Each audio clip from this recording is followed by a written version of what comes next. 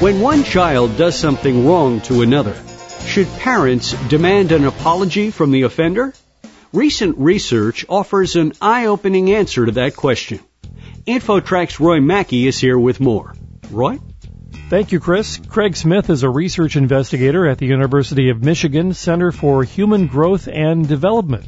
So, Craig, you led a study recently that many parents will find interesting, and it relates to that age-old scenario of making your child apologize. Tell us the biggest thing you found in this study. One of the things we were interested in was figuring out whether kids were sensitive to apologies that looked a little bit less than genuine. We have all seen parents, for example, asking their kids to say, "I'm sorry," and sometimes kids will do it willingly and even do it in a genuine fashion, but other times kids resist or are upset about having to apologize. And we were really interested in whether kids had a sensitivity to that, even as young as 4 years of age. We tested kids 4 through 9.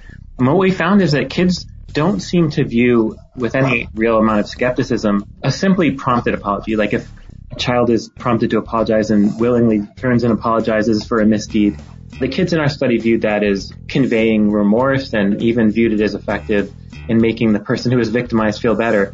But if you give kids a situation where they see a child resisting that apology prompt, say, "I don't want to say I'm sorry," and then they're pushed to do it, and then they finally spit out that "I'm sorry," kids are very sensitive to that as being a very different kind of apology. So, for example, even kids as young as 4 understood that people who get an apology like that won't feel as good as people who get an apology that's willingly given, whether it's spontaneous or prompted and willing. So they get that it doesn't feel real great to get a coerced apology.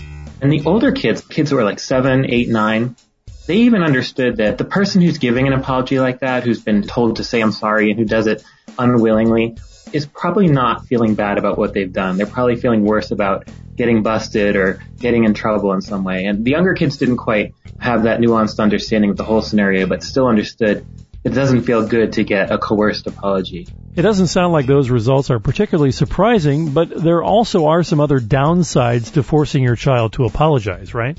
Yeah, so one of the things this study fits with some other research I've done on apologies. So one of the things that goes along with this is a study we did with almost 500 parents in which we asked about whether parents do indeed push their kids to apologize. And we found overwhelmingly that parents say, yeah, if my kid does something wrong and they're young and they don't apologize, I'm going to teach them to apologize. I'm going to ask them to say I'm sorry. So we know that kids are indeed being asked to say I'm sorry by parents when they're little.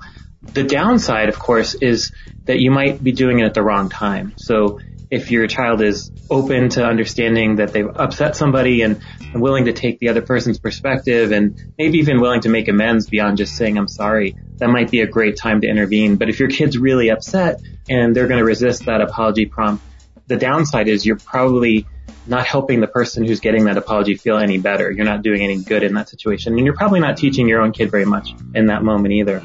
Craig, can you give us some tips on how parents can help their child learn to have empathy for the victim before delivering a sincere apology?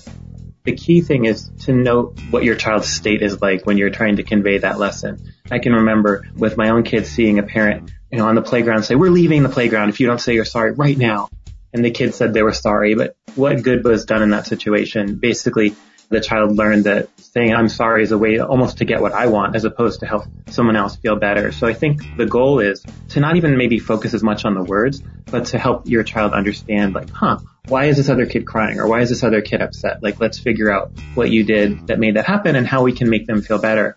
And one of the really cool things that some other child development studies have shown is that kids can also feel better if, even without an apology, they just have amends made. So if you had stolen something from another kid, not just helping your child learn how to apologize, but learn how to actually make amends, learn how to fix the situation. Seems like it could be just as important. Any other lessons parents can learn from your study?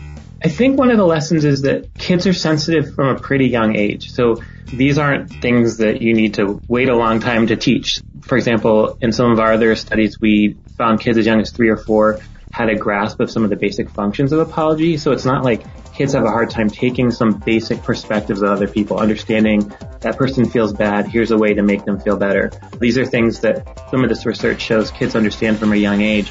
And just by the same token, they also understand from a pretty young age that certain apologies are more effective than others. Interesting study. Craig Smith, researcher investigator at the University of Michigan Center for Human Growth and Development. Thanks again for joining us today. Thank you. For InfoTrack, I'm Roy Mackey. That wraps up another edition of InfoTrack. InfoTrack Internet services are provided by Pair.com. Thanks to this week's contributors, Roy Mackey and Gina Tedesco. Our executive producer is Randy Meyer, and I'm your host, Chris Whitting, inviting you to join us next week for another edition of InfoTrack.